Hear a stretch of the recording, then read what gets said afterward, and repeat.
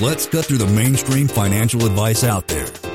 This is your quick financial tip from your rich uncle.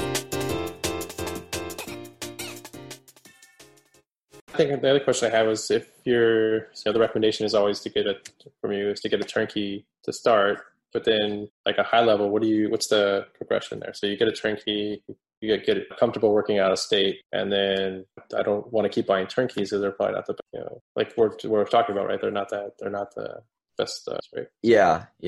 But the beauty of this is once you get one turnkey and you get it going, sometimes they don't work out. I would say like 1 out of 3 times you might buy a dud. It just gives you some problems. But overall, you're hitting that nice returns on average.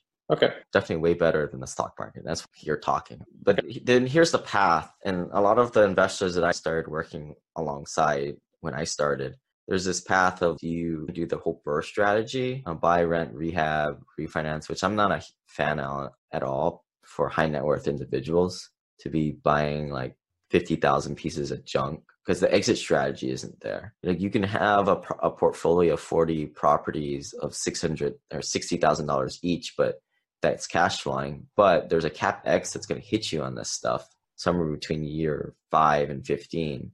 And now you're going to pay back all of these returns. It's just not a sustainable way of investing, but it's a way of doing it. And I guess nothing wrong to you if you can prove me wrong with the numbers, but you're either going to go down this path of burring and creating value that way because maybe you like doing that.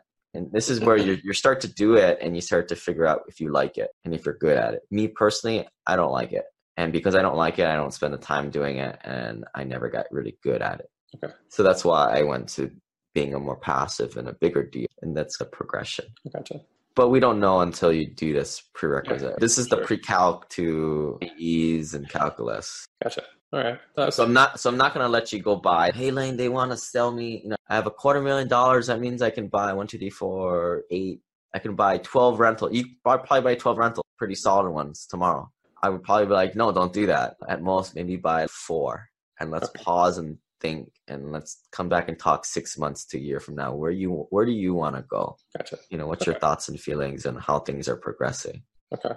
So that's, with that said, I don't think you're going to be able to invest that $250,000 in the next 6 months, probably even a year. Okay. So what's a good recommendation for parking that then instead of just having sit in savings? Like AHP is a good one. SimplePassiveCashflow.com/AHP. They don't sponsor me anymore, unfortunately, but yeah, I still think it's a good place to store some cash. For you, I wouldn't stick more than $100,000 in there.